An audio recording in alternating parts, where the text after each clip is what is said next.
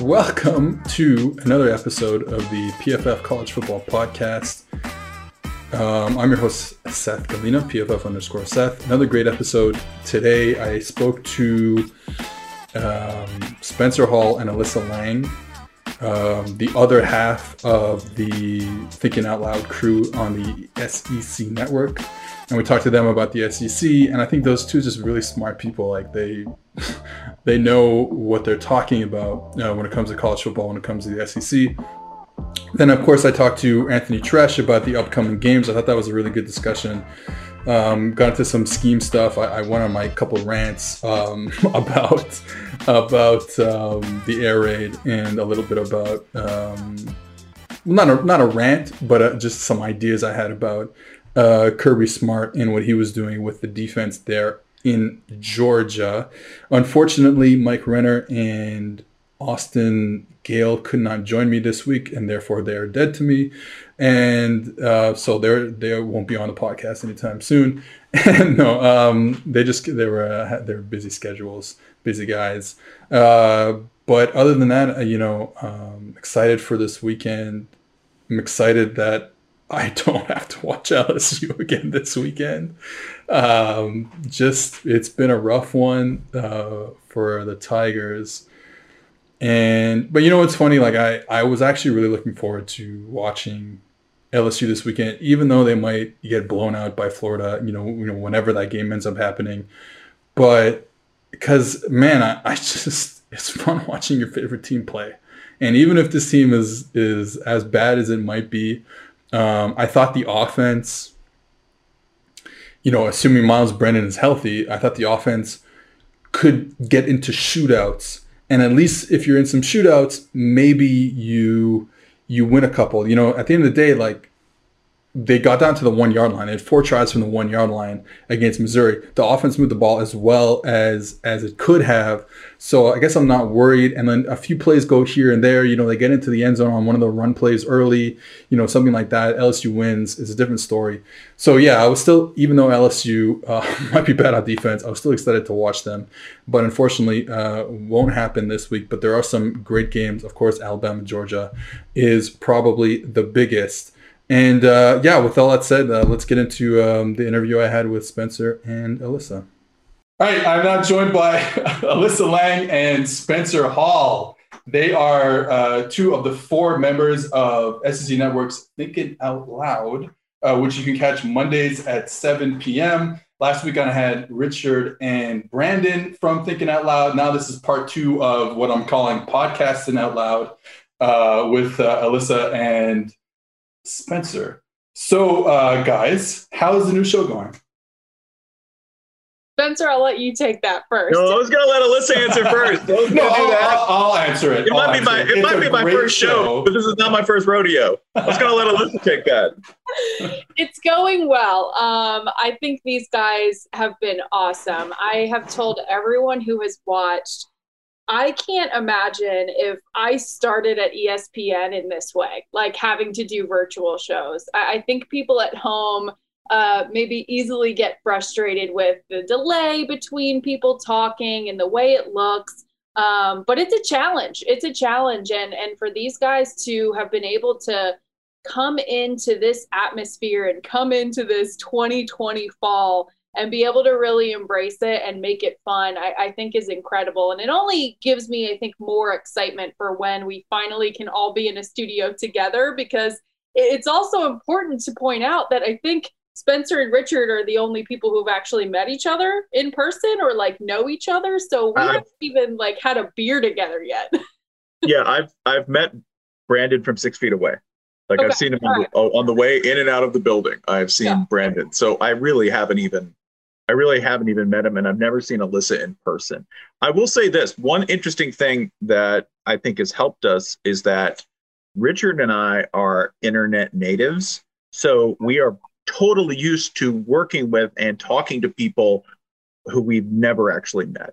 Like, you'll talk to people who have worked online for like a decade and they'll go, oh yeah, that guy's great. I've never met him, but I talk to him like every other day. So there are a lot of challenges to this, but there are also a lot of things that I think maybe the current media environment has prepared us for.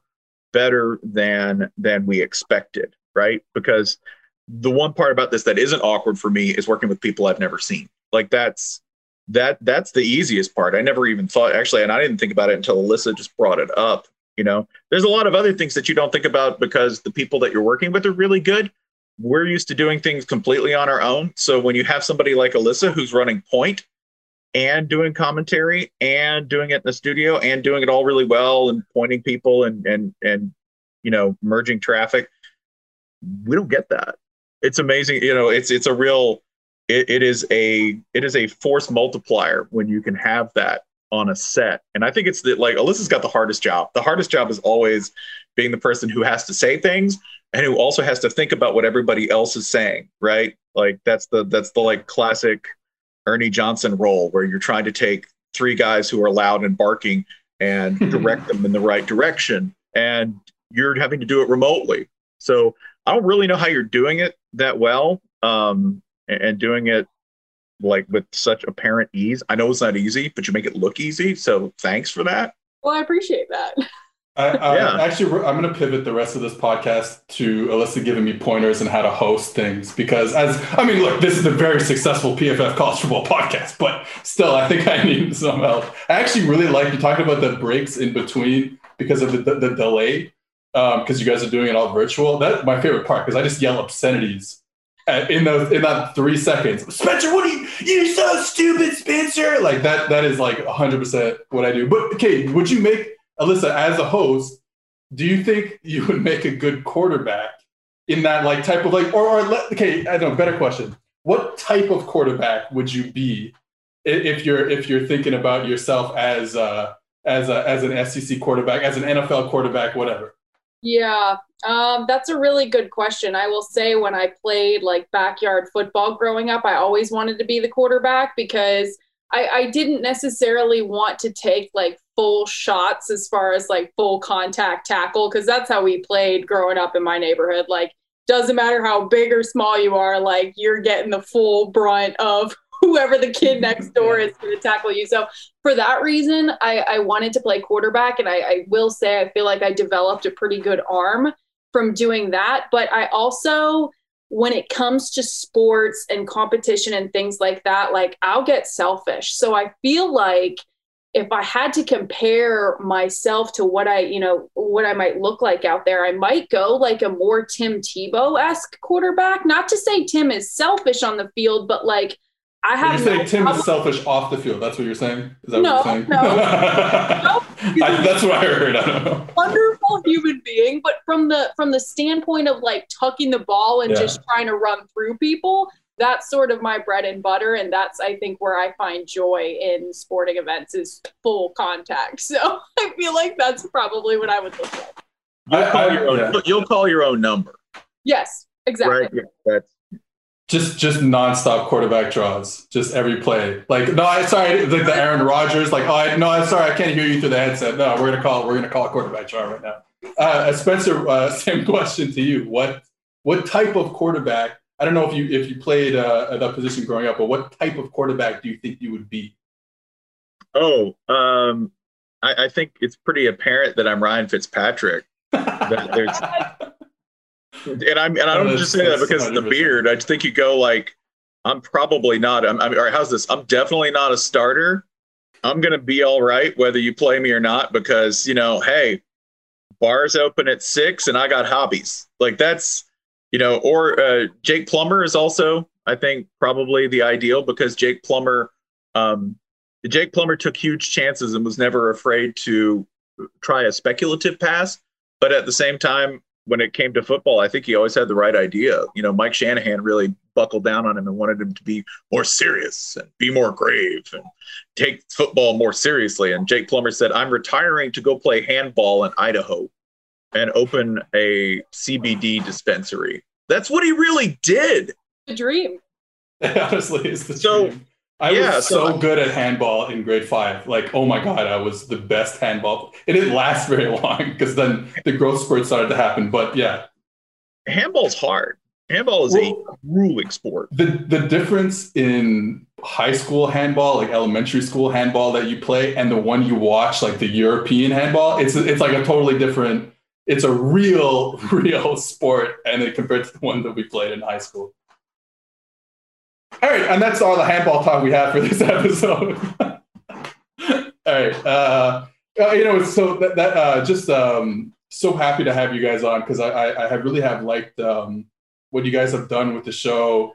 Again, I can imagine how hard it is to get through something like that, where the delay is interesting. The delay is, and we're hearing it now more in all sports. Even like, you're watching a college football game live and the commentators aren't there, and someone scores a touchdown, and then like 6 seconds later you're hearing it. So like, I understand how hard that would be. But anyways, let's talk about the SEC for a bit.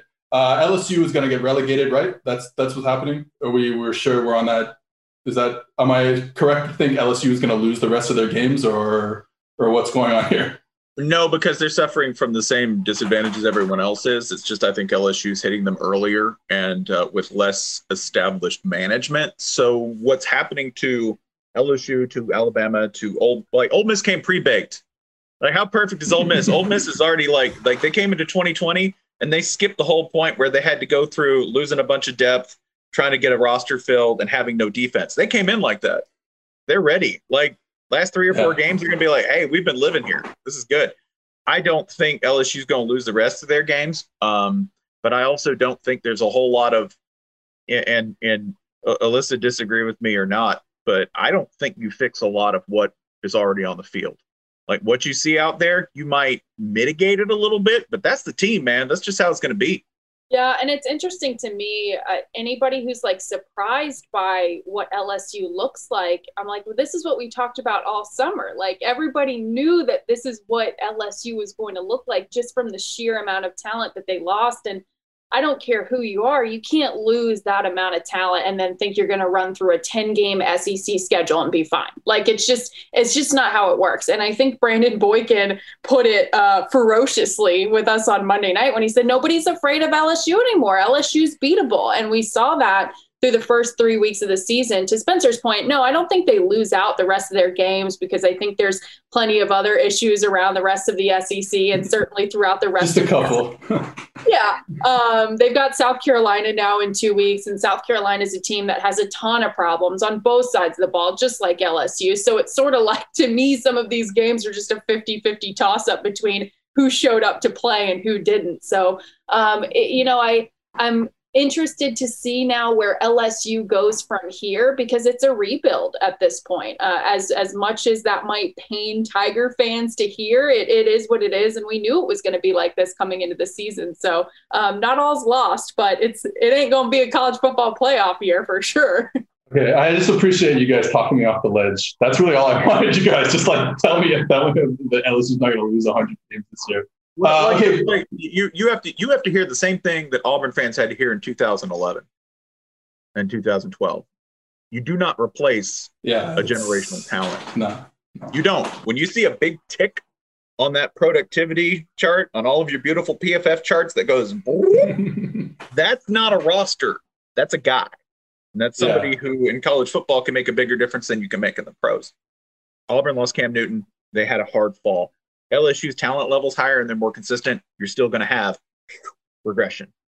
And it's not just that they lost Joe Burrow. They lost Joe Burrow plus so many NFL players. I mean, it's incredible. I mean, it's the record amount of picks in the draft for one team. I wanted to go back to South Carolina, because what I do on this podcast every episode is I ask my guests how their favorite team is going to get to the national championship game. So we'll start with Alyssa. South Carolina is going to the national championship game, and they're going to win the national championship game. How?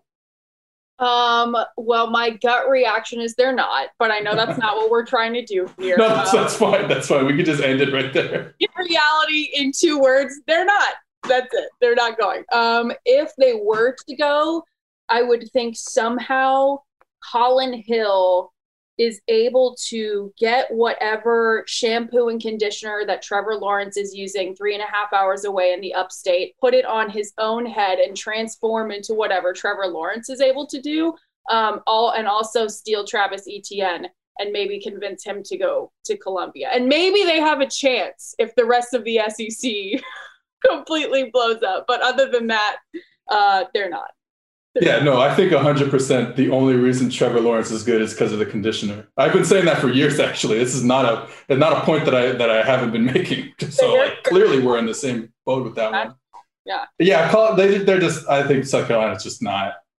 Yeah, and I am beginning to like Will Muschamp more. I think this offseason did a lot for me to like in terms of whether it's off the field or on the field. I mean, he's a yeller, he's a screamer, but I think he is a good coach. I think just like they're not. And it's been a long time, but they're just not. They just don't have enough players. Let's move to Florida and Spencer Hall. Let's say Florida plays another game this year. How do they get to the national championship game and win it? They went out. They went out by scoring a zillion points, and Kyle Trask has to keep scoring, and they can't stop scoring. They can't turn the ball over because there's going to be very little protection on that side of the field. It's not like Florida's going to change anything they do defensively. I'm like at this point, given circumstances as they are, it's not like people change anyway. Like a good predictor of behavior, whenever I'm looking at, okay, well, what's a team or what's a person going to do? They're not going to change. They're just going to make the same mistakes over and over again. And especially in the short term, there's not a whole lot of adjustment that they can do on the fly. And I think that goes for the people on the field. Florida will win every game with a shootout. They're going to look like LSU with less defense from last year if we're in a championship scenario. They're going to beat Georgia, which is the big flipper because in my scenario, Georgia has to beat Alabama this weekend, and then get to the SEC championship game, face a team that they can definitely beat, which is not Alabama. Alabama has to drop one along the way. So let's say that Alabama drops a shocker to, Arkansas. Sure. Okay, let's go ahead and do it. Yeah. Yeah, why not? You heard it here. I'm writing fan fiction. It's going to go the way I want it to go. We're clipping that exact moment and putting it online forever. And then Captain America picks up Thor's hammer. Yeah, that's my moment, right? Like Arkansas upsets Alabama. That's how it happens. And then you go into the national title game against a scrappy, let's say, man, you can do anything with this playoff, can't you? Like you can do, can make up anything. Arizona State is going to be there. Arizona State. Okay, good. A good scrappy, undefeated Arizona State team that has won every game Herm Edwards style 13-9. And then they can't hang. They can't hang, right? The Pac-12 finally gets it. This is like so perfect. They get to the title game in a weird year because that's the only way the Pac-12's getting in. And then we get Florida winning like 44-10. Okay, well, there you go. Honestly, that was still shorter than when Richard tried to explain Florida getting the national championship game. And we all appreciate it. All the listeners appreciate that. So Florida just came off the big win against. Came off the loss to Texas A&M. I think big win because, like, honestly, they played really well on offense, like you were talking about. I mean, they really couldn't be stopped. Kyle Pitts is insane. Kadarius Toney made some great plays, but then they end up losing the game to Kellen Mond and Texas A&M. And my question is like, okay, Kellen Mond, I love you, but can we get play like this week to week to week? Is that ever going to happen? And in that case, will that make Texas A&M a real competitor? You talked about that Alabama losing a game. Maybe, well, they already lost Texas A&M. I'm sorry, but maybe they lose a game, and maybe Texas A&M, if they keep winning, is in the next championship game. Like, but it all depends on Kellen Mond. Is he real finally? Like, what's going on? I think I like Kellen Mond. I'm a big Kellen Mond fan. I've gotten to talk to him several times. Not only is he just like a super nice kid, but he has such a good head on his shoulders. And I look at Texas A&M's schedule. They just beat Florida, so they're what, 2-1 right now with the loss to Alabama. They've got a pretty easy schedule to finish out the season. Mississippi State, who looks terrible right now. Arkansas, who's not an automatic dub anymore, but if Texas A&M plays the way they played against Florida, Arkansas shouldn't be a problem. South Carolina, my thoughts on that already. Tennessee, Ole Miss, LSU, Auburn. So not that it's a cakewalk of a schedule because no 10-game SEC schedule will be, but there's a lot of winnable games left. I think one of the things that stood out to me from talking to Jimbo, I think this was last summer, one of the things that Jimbo said was Kellen just got to get out of his own head. He's so cerebral, and sometimes he just thinks too much. And sometimes when you watch him back there, certainly when he takes the snap and he's looking, making his reads, it's like, okay, stop thinking so much. Once Jimbo said that to me, it's so apparent that that's something that he does. And I got to watch this up close and personal in the Texas Bowl last year when A&M beat Oklahoma State. And I think Oklahoma State was up by a score or two. I can't remember exactly, but it was Kellen Mond who really led that offense, some long drives, some big chunk plays down the field. And in the last 2 or 3 minutes of that game ends up getting the win. And that was when you could tell he was in that mode of just play football, just snap the ball, just do what I need to do, trust my guys. And I think that's what we saw from Kellen Mond against Florida this past weekend, was a guy who just went out there and had fun and just slinged the ball. And honestly, like, as simple as that sounds, I think that that's been one of Kellen's big problems over the last couple of years, is just getting too much in his own head. So I hope that this was a coming out game for him, certainly, because I think if Texas A&M is good, it's great for the SEC. It's great for college football when Jimbo can be given post-game interviews in the way that he was able to against Florida. But to your point, I have to see this again. Like, it can't just flash in the pan against the Gators.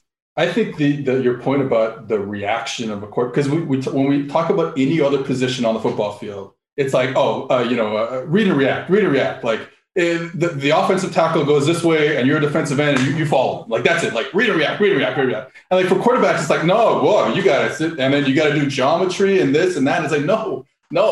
You also just have to read and react to certain cues, and they're little cues and they're hard. And then you got to do that. You have to read all that. And the guy is 30 feet away. The cornerback is 30 feet away, and his hips are a little bit inside. And you're like, okay, now that his hips are inside, that means that the linebacker is doing this thing because they can't be doing both those things. And then I have to literally throw the ball accurately 30 feet, down the field. Like, it's so hard. And I think that our ideas on quarterbacks probably need to change in terms of just read and react. Don't think, just read and react. But it's hard. Like, that's my whole life in my 20s, was trying to get quarterbacks to do that, and it's so hard. But I really understand what Jimbo was coming from with that. He also has something, by the way, that makes reading and reacting a lot easier than it used to be, which is he's got 2 big-ass wide receivers, where maybe the ball placement was perfect against Florida. Sometimes it wasn't, and it doesn't have to be moving forward. If you got a big body who's going to block out and wall off a corner, that's going to get a whole lot easier, because I think they're big guys. What, Caleb Chapman? Yeah, he just bodied the receiver on the post route. Yeah, for sure. That's one of the things with A&M too. Is I think we heard Chapman's out for the season from that game against Florida. So that's going to be another challenge for Kellen Mond, is if he didn't have enough.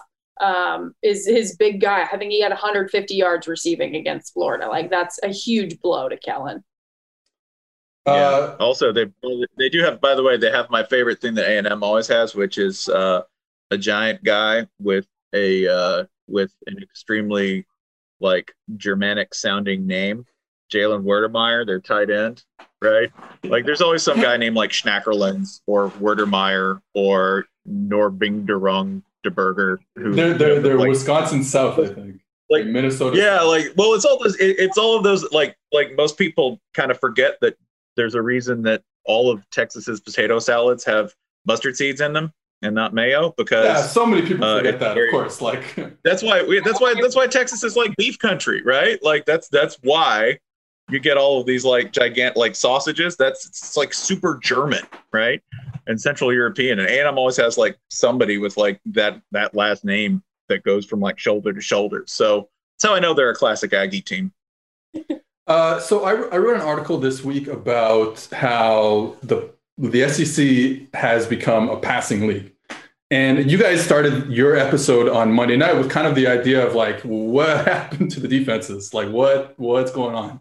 And so I guess I want to ask you guys, like, is this just like a 3-week thing, or is this like a real trend where my thesis was basically, once teams start spreading it out and passing the ball more, every defense just ends up looking like the Big 12. And we have to retire all of our Big 12 sucks on defense jokes. And B, we just have to live in this world where maybe offense, when you do the right things, just works. Like there's no like yet right or wrong. Oh no, I like to be a full, we like to run ISO with a fullback, blah blah blah. No, there's one way of doing it, and it's the right way, and you're going to beat defenses all the time. So that was my thesis. I'm not even sure if I like it that much, but I'm curious to what you guys think. Is this a trend, or is this a 3-game blip, a 3-week blip? I think it's a trend because we pass on first down more. Sorry, we pass on first down. I think that's like the one thing that changes everything. When people can get all in their heads about, well, we've got these guys and this personnel from here, and like we get more guys from Texas and California, and the people from Florida and Louisiana are heavier, so we know we get big tackles. This is a counter move to that. That's way too complex. Like, I think the initial thing is we pass on first down now. We trust that, right? Like the original Mr. Pass on first down guy is now the second choice for offensive coordinator at LSU, right?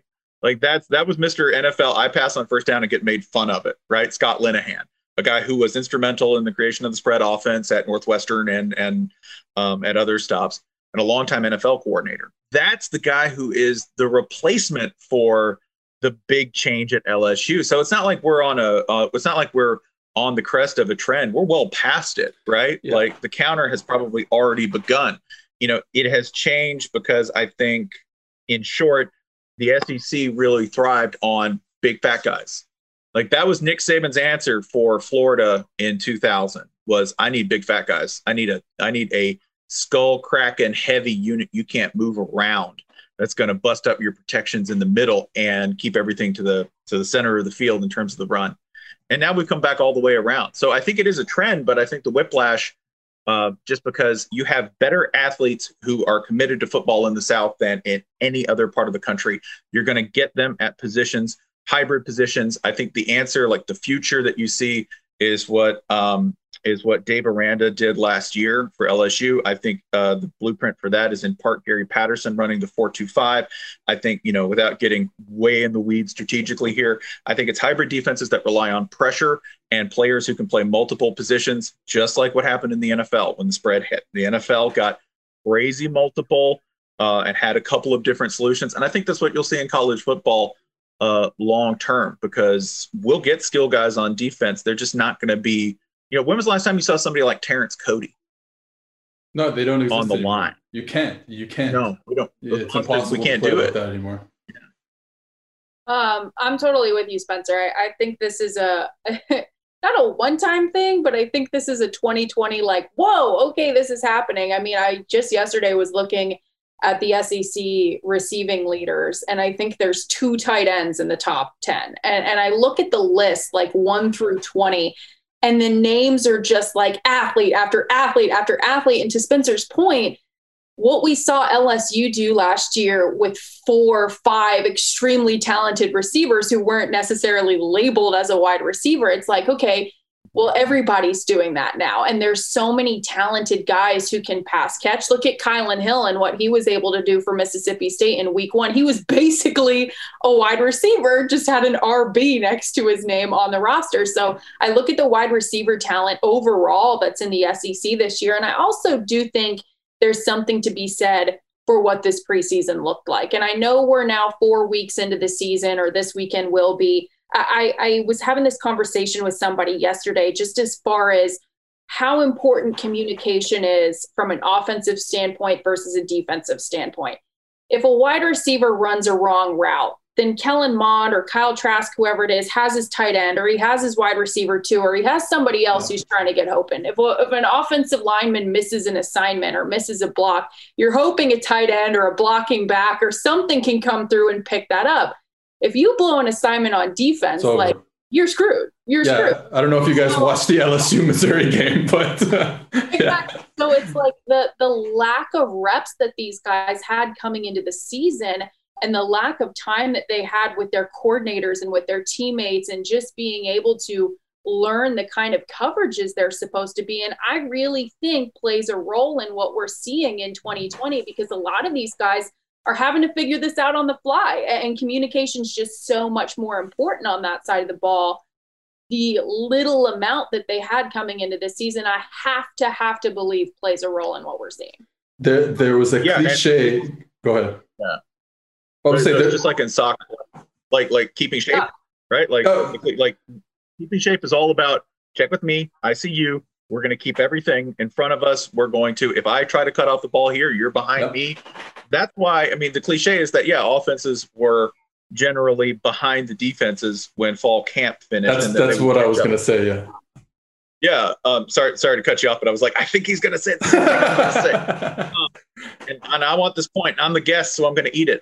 On the table, I'm going to snatch it.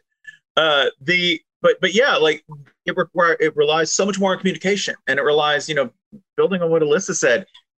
If you can't maintain basic shape, like this is LSU, I know this is a matter of lack of practice, because I saw who was chasing an open receiver against Mizzou, and that was Derek Stingley. Yeah. Derek Stingley quite a one of the times, best 2 or 3 cornerbacks in the nation.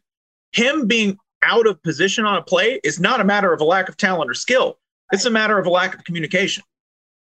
And I think so. So my point was going to be basically what you're saying about how that idea of like, oh, well, defense can just go line up and play. But the problem is that was true when everyone lined up with a fullback and a tight end, because you can make in that small space, in that small box with everyone in that area, you can make a mistake. And there's a guy like in physical distance from you. He's very close to you. He's a foot away from you. He's 2 feet away from you. He's a meter away from you, whatever.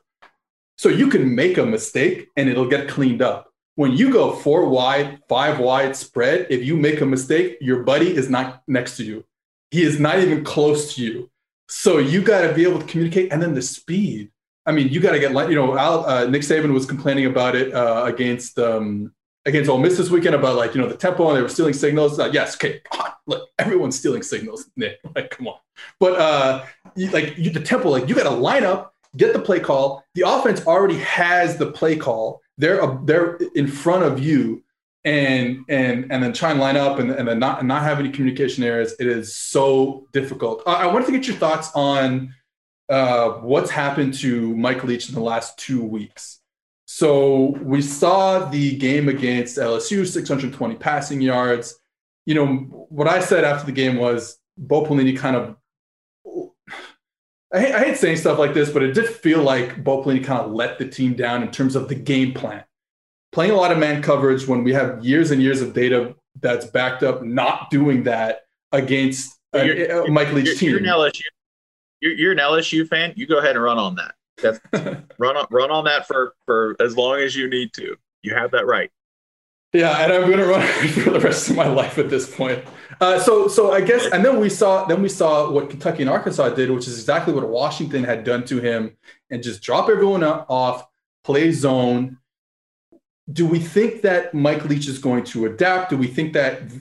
I won't even say just Mike Leach, the whole team, the whole offense. Do we see them scoring points? Kentucky's got a good defense. Arkansas is we're not really sure where they are this year with the new head coaching and coordinators and stuff. They're going to play better teams going forward too. Do we see them figuring it out? Okay, we're still new here in the system, blah, blah, blah. Or is this they need to change. They need to do something completely different. It's an interesting question. I think when you talk about, oh man, how are all these offenses lighting up the scoreboard and there's no defense, but the one team that you expected to really do it after week 1 now hasn't. It's such a mind-bending concept, I think. But I think this is also what happens when your offense is just one-dimensional and everybody knows exactly what you're going to do every time you're on the field. I mean, Kentucky had 6 interceptions against Mississippi State. That is insane. They had I don't know math. Mississippi State had 2 points and Kentucky had 6 interceptions, 3 times as many interceptions. It's insane to me. So I don't know what I anticipate Mike Leach doing moving forward. But I do know if obviously they want something to change, then something will have to change. They have been without Kylan Hill. I think they were without Kylan Hill this past weekend against Kentucky. And obviously that's a huge thing when you lose your go-to guy out of the backfield who's going to rack up yards on the ground for you. So if they can get him back, or if they can get some sort of ground game going and disguise anything at all, then maybe this changes for Mississippi State. But how hard is it for a defensive coordinator, specifically looking at Barry Odom and what he did when Arkansas beat Mississippi State, to say, all right, yeah, drop back and let's play zone. They're going to throw it. Like, all you have to do is out-athlete them, and knowing what Arkansas has in their secondary with some veteran linebackers, if you've got guys who are sophomore, junior, seniors and understand what your defensive coordinator is looking for and the kind of communication that's on the sidelines, like, it can't be that hard to game plan for an offense like Mississippi State. So I anticipate them doing something. I don't know what Spencer thinks, because I know Spencer loves this Mississippi State team right now, or at least talking about what in the world they look like. I don't know. I'm scratching my head with this one. So with Mike Leach, I know the one thing that won't happen is change. Nothing will change. Like Alyssa said, well, maybe they'll get more of a ground game. He might. If he heard you say that, I think he'd probably run it less, just to spite both of us. Well, it's good because I send the MP3s of all of these episodes directly to Mike Leach at msu.edu. So, yeah. I mean, we could, and he would probably call you at 2 a.m. and go, we're not going to do that. Like, the dude doesn't change. Dude has changed nothing. Like so little. They occasionally work in a few new things, but on the whole, wide receivers don't switch sides. They catch the ball from the same angle every time when they run routes. They've run practices the same way since I covered Chris Hatcher in like 2009. It was like a big air raid disciple, 2008. They run practices the exact same way that he did at Georgia Southern when he was there for a second. Which I've seen, and it works, but man, nothing's changing. Absolutely nothing's changing. What's going to happen is what you're already seeing, which is one guy's not getting it done. Next up, it works a lot like the triple option. It works a lot like Paul Johnson and the triple option would, where I'm just going to try the next guy, and I will keep trying guys until they do exactly what I want them to. And it's like the option in that if you have perfect fundamentals and you do what you're supposed to, you will stop it. And if you don't, which teams often do not have perfect fundamentals, hello 2020, you're going to light some people up. So, like, Seth, Alyssa, the weirdest thing is that we're going to see Mississippi State happen, and they can score 2 points. And then if they came out this weekend and they scored 48, I also would not be surprised at all. That would just mean that the other team was having a bad day fundamentally. But if you have good fundamentals, it's going to be Washington State. It's going to be Texas Tech, Oklahoma every single time. You're going to watch them take a whooping. And if somebody's off, they're going to find out whoever's off sometime in the second half. Because another thing Mike Leach does, watch those first quarters, they're just poking. That's all they're doing. They're going, okay, where's the hole? Oh, there. Oh, we're just going to keep hitting that.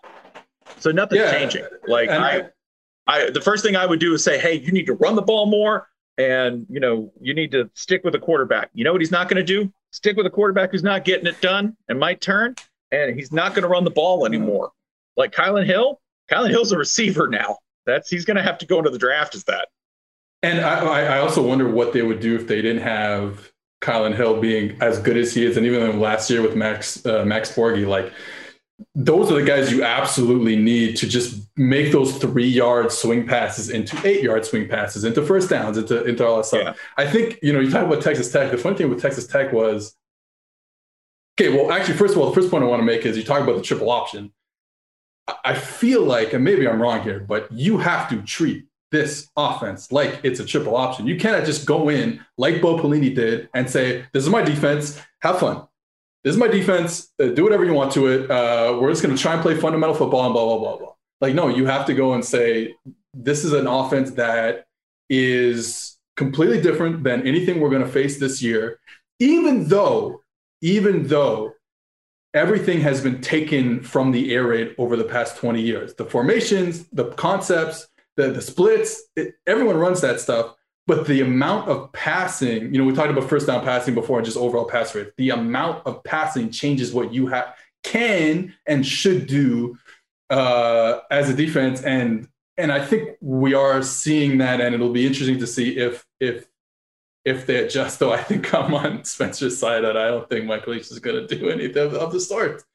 I mean, that's the trick here. Like if we want to understand, a lot of times when we talk about, when we talk about teams, personnel changes so fast in college football that we have to use the coach, the mascot, the fan base as a stand-in for the actual team. If we're just doing shorthand, right? You just say, okay, well, it's Alabama, Ole Miss, and it's 11 guys versus 11 guys. Okay, how are they going to look? It's going to look like Nick Saban versus Lane Kiffin, which works real well, right? Like, we know what we're getting with the Nick Saban team now. We know what we're probably going to get with a Lane Kiffin team.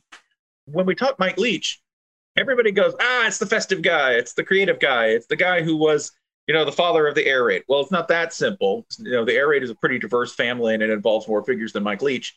He would say this, so it's not anything controversial. The other thing is that if you're talking Mike Leach, you're talking about somebody who's actually very fundamentalist about how he does things a lot, right? This is still a coach, and one of the things that's made him so successful and consistent across the board is not changing, is being inflexible and rigid about a number of things.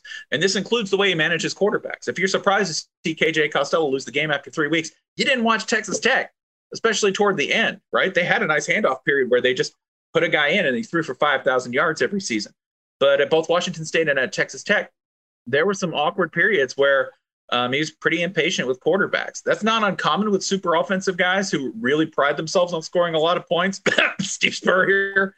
But, you'll get the hook quick.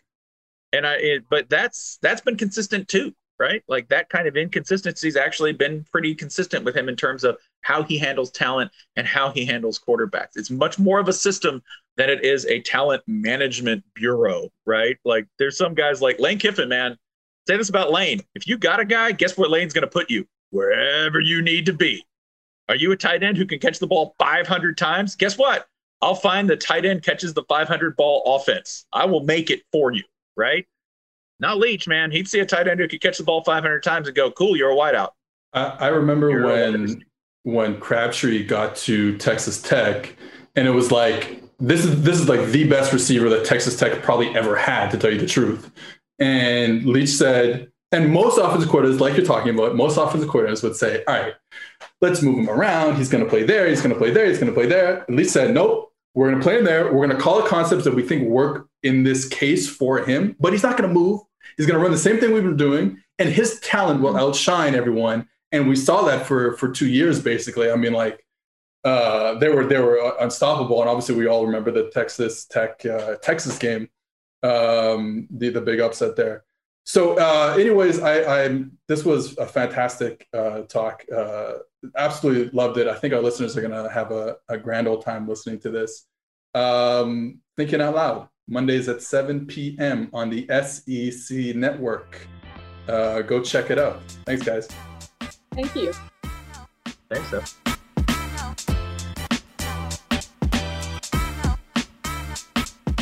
All first-time depositors at Monkey Knife Fight that put at least $20 into their account while using promo code PFF will receive a free PFF Edge annual subscription. So that's a $40 value for just $20.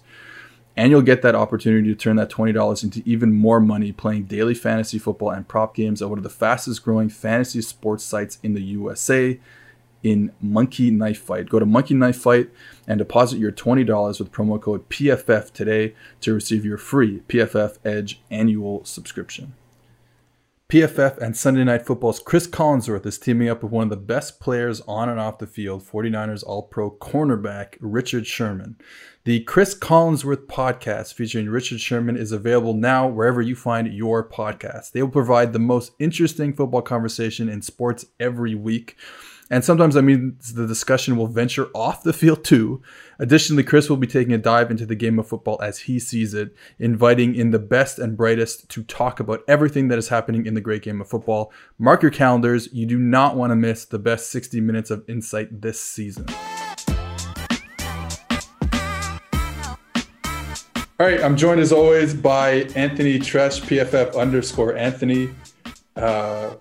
Another big weekend coming up, especially in the SEC with a big game. We have one cancellation we know of. Well, sorry, one postponement we know of.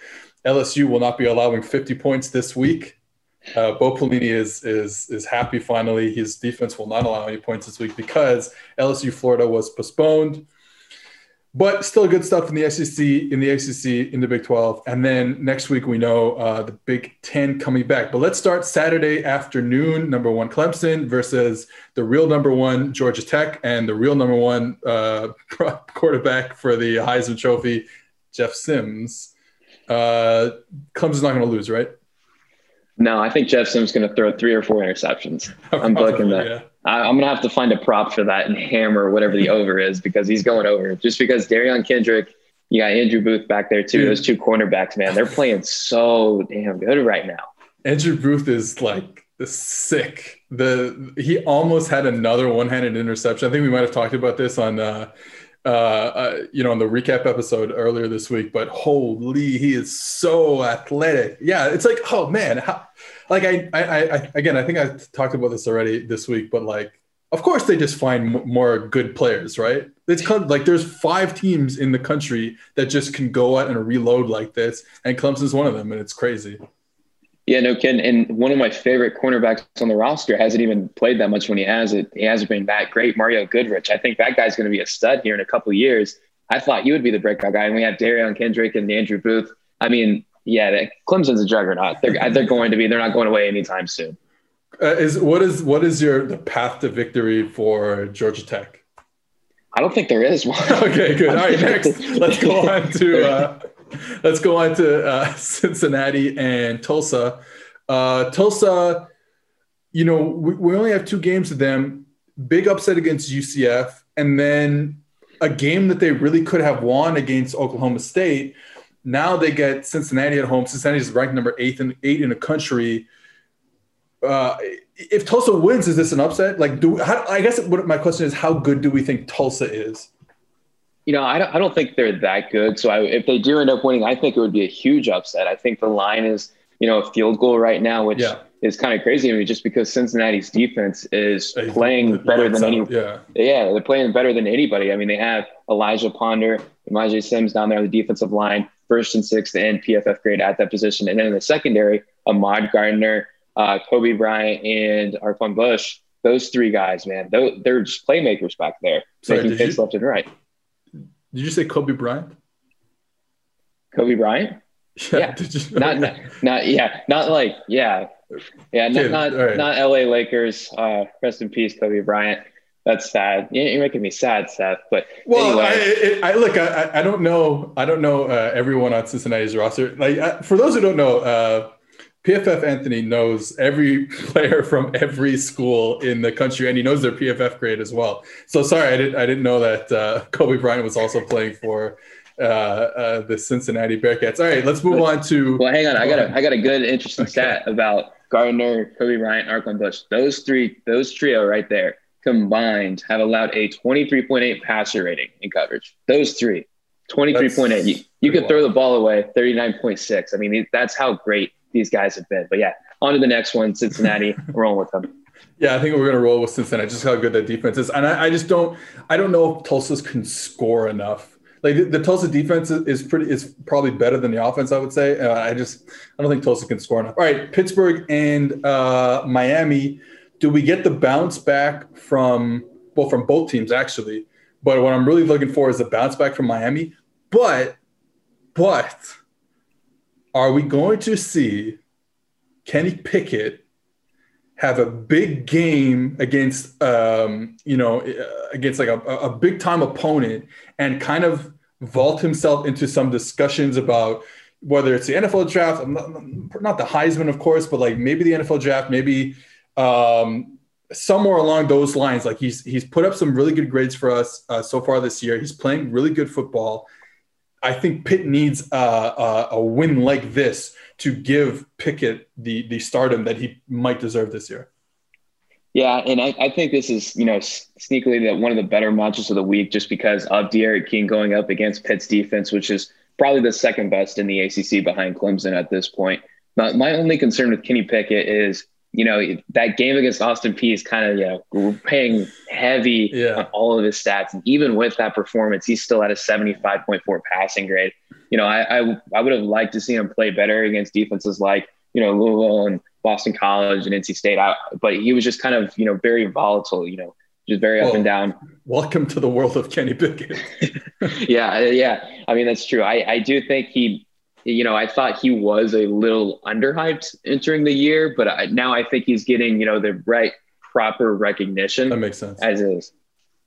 All right, let's go to the SEC, Auburn and South Carolina. Auburn, losers of 2 straight because I'm considering that last spike to be a fumble and an Arkansas recovery. So Arkansas comes in 2-1, South Carolina 1-2. Bo Nix is just the guy that we thought that he was, and this probably isn't a close game. I think Auburn's still a lot better than South Carolina, but I guess I just hope that Bo Nix puts it together in these type of games. Like, we need to see it. Like, all right, like you go in against Georgia's defense, they're legit, they're top class. Like, I get it, but like, let's see you put together some games against the South Carolinas of the world, and hopefully he just starts developing. I guess that's the only thing I really want to say. I just want to see him develop a little bit. Yeah, and I think he has a little bit. And I think his start to the season is kind of, it's kind of hard to look into just because he has had to bail in the pocket so many times. And sometimes it's holding onto the ball too long, but a lot of times it's the pass protection. They're not picking up blitz and stuff like that. So, I mean, he's actually had to bail in the pocket about a quarter of his dropbacks, and he's been absolutely abysmal on those plays. I mean, he looks like Bo Nix from last year, making a lot of bad throws, a lot of bad decisions, trying to do way too much. But on, those true dropbacks I know you love to look at, he actually has fared pretty well. I mean, you take out play action passes, RPOs, quick throws, you name it, the standard inside the pocket, 5 to 7 dropbacks. I mean, he's been pretty good. He's had a PFF passing grade around 90.6 on those scenarios. So, it's a lot better than what we saw last year in that metric. But yeah, I'm right there with you. We need to see him play against a good defense. But at the end of the day, I'm not sure he's ever going to really turn out to be the player everyone thought he was going to be for Auburn. I mean, he was just 10th on our SEC quarterback rankings that dropped this week. So I don't think much more of him than that. Louisville goes into South Bend to take on Notre Dame. I think this was a better matchup before the season started. And then Louisville, here's the problem. Like, they lose to Notre Dame. Notre Dame is a good team. Like, they're 1-4. They're 0-4 in the ACC. I think with Louisville, the thing that's interesting is they definitely performed over expectations a year ago. And maybe this is clearly who are. I mean, we can't forget where they were the last year with Petrino.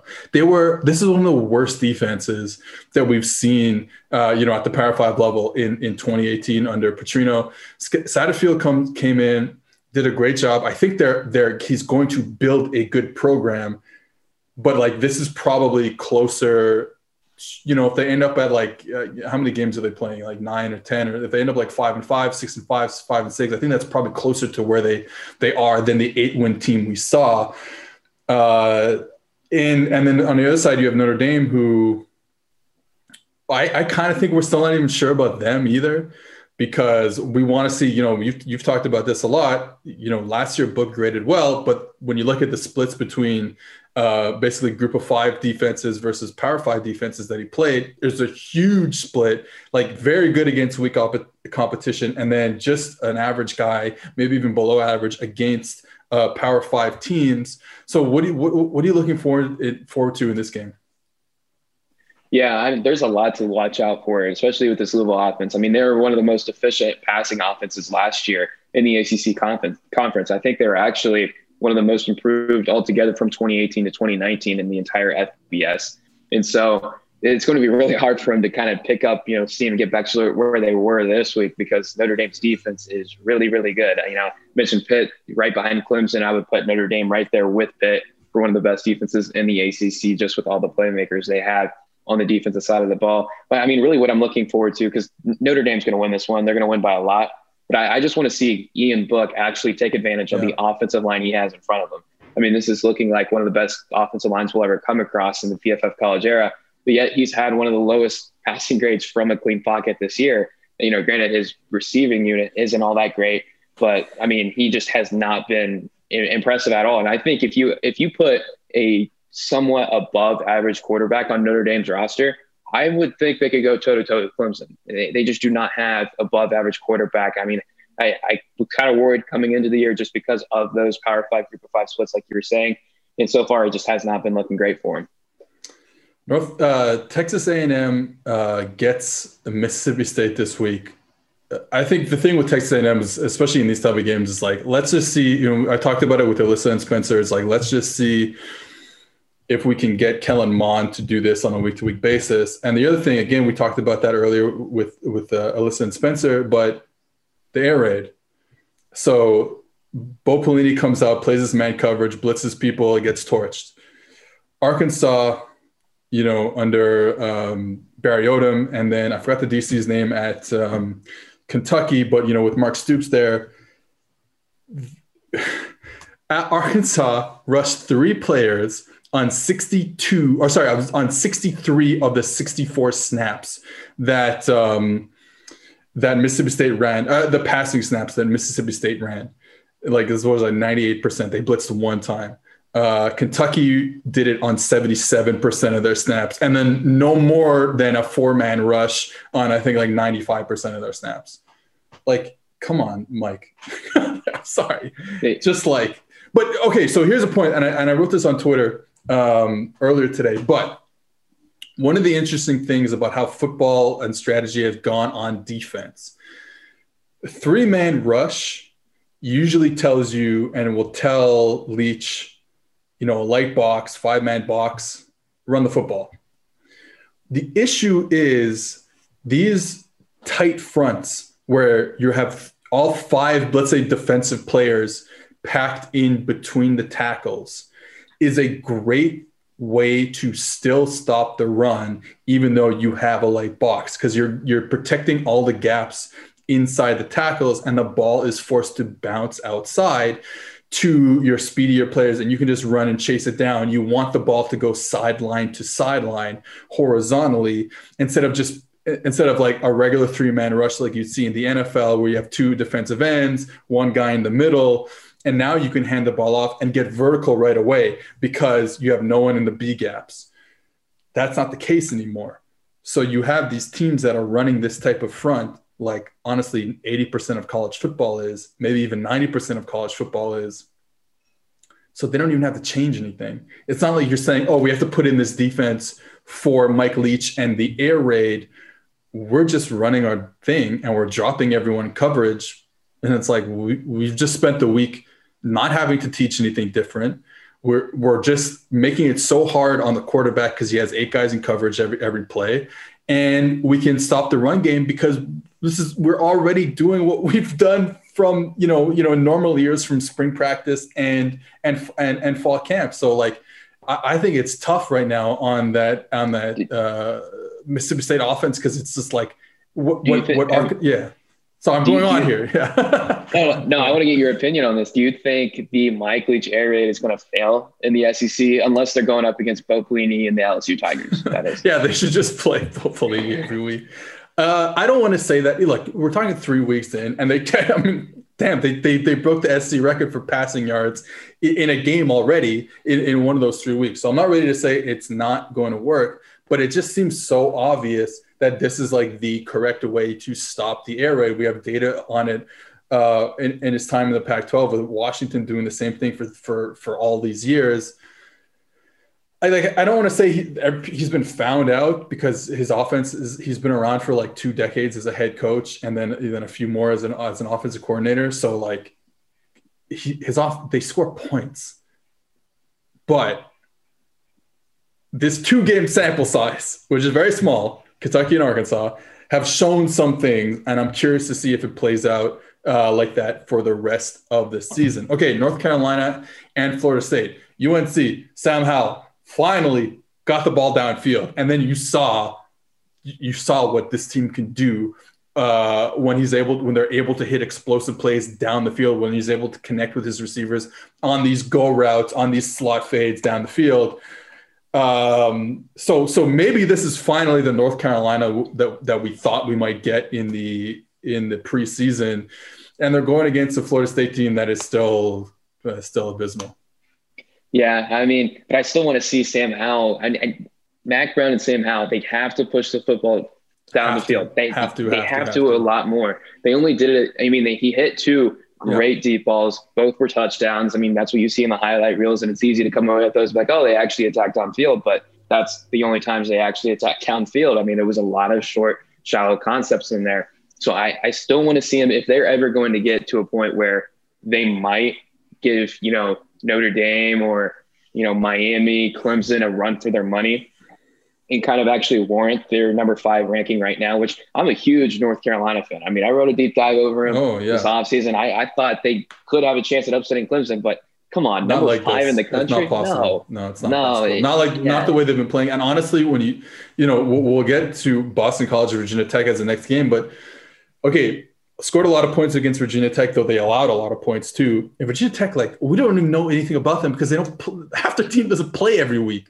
So it's like, I'm not sure how much to put on this North Carolina win when we also just don't know anything about Virginia Tech. So anyways, what's your thoughts on this one? Boston College, big win last week.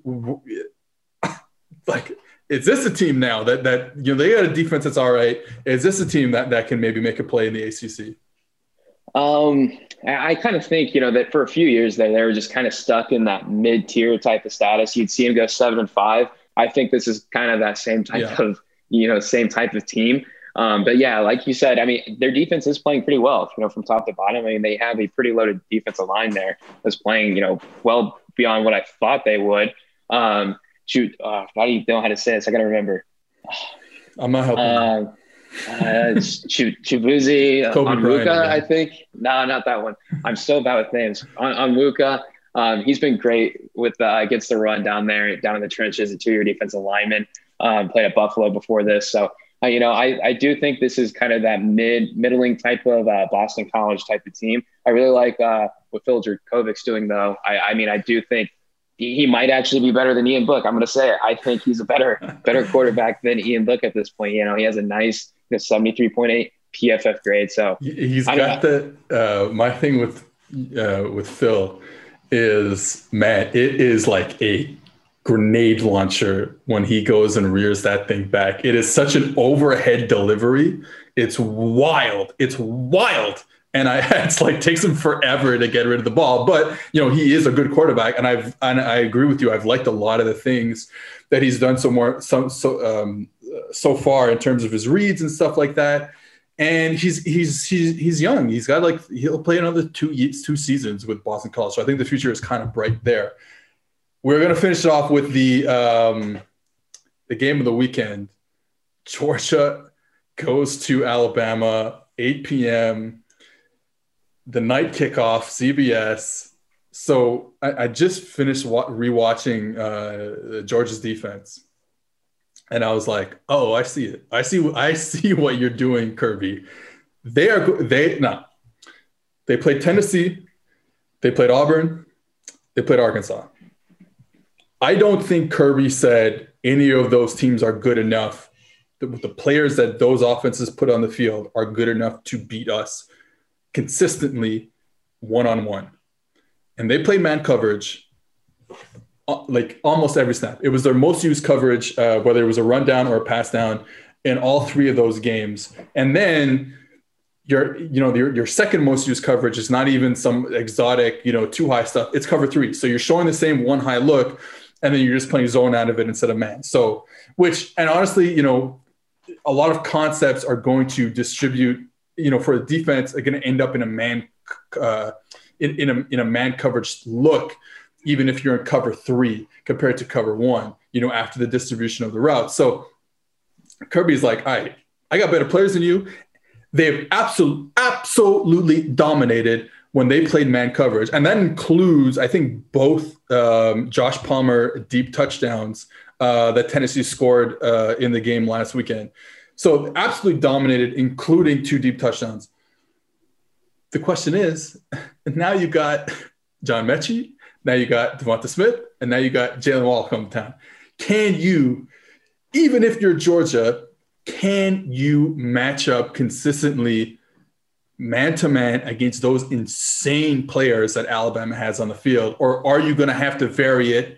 Are you going to have to say, hey, maybe we'll play too high. Maybe we'll give up a little bit in the run game because we just can't stay with those players? It's going to be a no for me, dog. I think Alabama's going to blow them out of the water. I really do. I kind of think so too. I didn't want to say it first though. Yeah, I mean, when you put Devonta Smith, I mean, Jalen Waddle, so many J names, John Mechie too.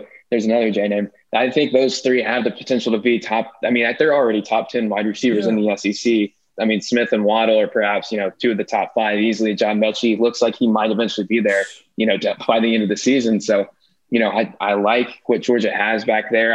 I like Tyson Campbell. I like Eric Stokes, but I don't think they're going to be able to hang with them. I do like what Kirby Smart's doing with the defense, like you were explaining. I mean, some of the pass rushes he's dialing up too. Oh, yeah. Beautiful. I mean, that's how he absolutely killed Bo Nix that way. Sending some of those linebackers in there. That's how they got Bo Nix to make bad decisions and won the game. But I'm really worried about, I think Alabama's going to come out of the gate on fire, and they're going to give this defense a run for their money. And I don't think Georgia's offense is going to be enough to hang with Alabama's defense. And, some people, I've gotten this question a lot over the last week is, was the Ole Miss Alabama game more about Alabama's defense being really bad and worse than we thought, or Ole Miss's offense going actually kind of good? And it's definitely Ole Miss offense is actually kind of good. I think so.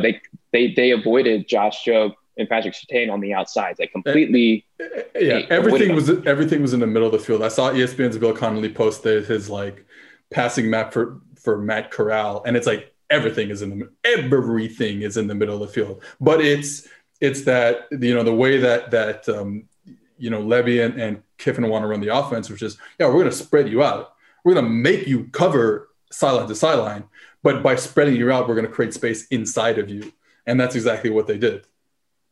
Yeah, I mean, there's no doubt about that. So that's my whole reasoning. Stetson Bennett, I think he can be a good, reliable quarterback for Georgia, but he's not going to be the quarterback that leads them to victory over a very, very good Alabama team, in my opinion. If it was Jamie Newman, on the other hand, I think the dude could have put up points, but I'm going to have to push that away, go cry a little bit about it later, just because we all know how I feel about Jamie Newman. But I think Alabama's blowing this one out of the water. Yeah, I think, the thing with Stetson Bennett is he's been good. I know Richard Johnson, I spoke to Richard Johnson about this, about how good he's been over the middle of the field and how he's been very accurate and he's got some good timing over the middle of the field. But overall, I think he's definitely a game manager. And I'm not sure if we believe, and I think me and you are on the same page, if we believe that Alabama will still score on Georgia's defense, then where are you getting the explosive plays, or I'd say enough explosive plays? Because I think the receiving core has looked very good to start the season. Pickens, didn't play for a lot of the game last weekend, but he's a star. And then, Burton played well and Karis Jackson has played well. So, but is the quarterback good enough to get them down the field? And then are we going to see an expansive Georgia Bulldogs offense that is not just going to line up and try and pound the ball into Alabama? That is the wrong decision, because Alabama will take 3 plays to go down the field. You can't take 10 and then settle for a field goal. All right. Another great time talking to you, Tony. Maybe next week we can find more NBA players who are moonlighting as college football stars. I'll talk to you soon. All right. Thanks for joining me once again. I'm Seth Galina, and this was the PFF, the College Football Podcast.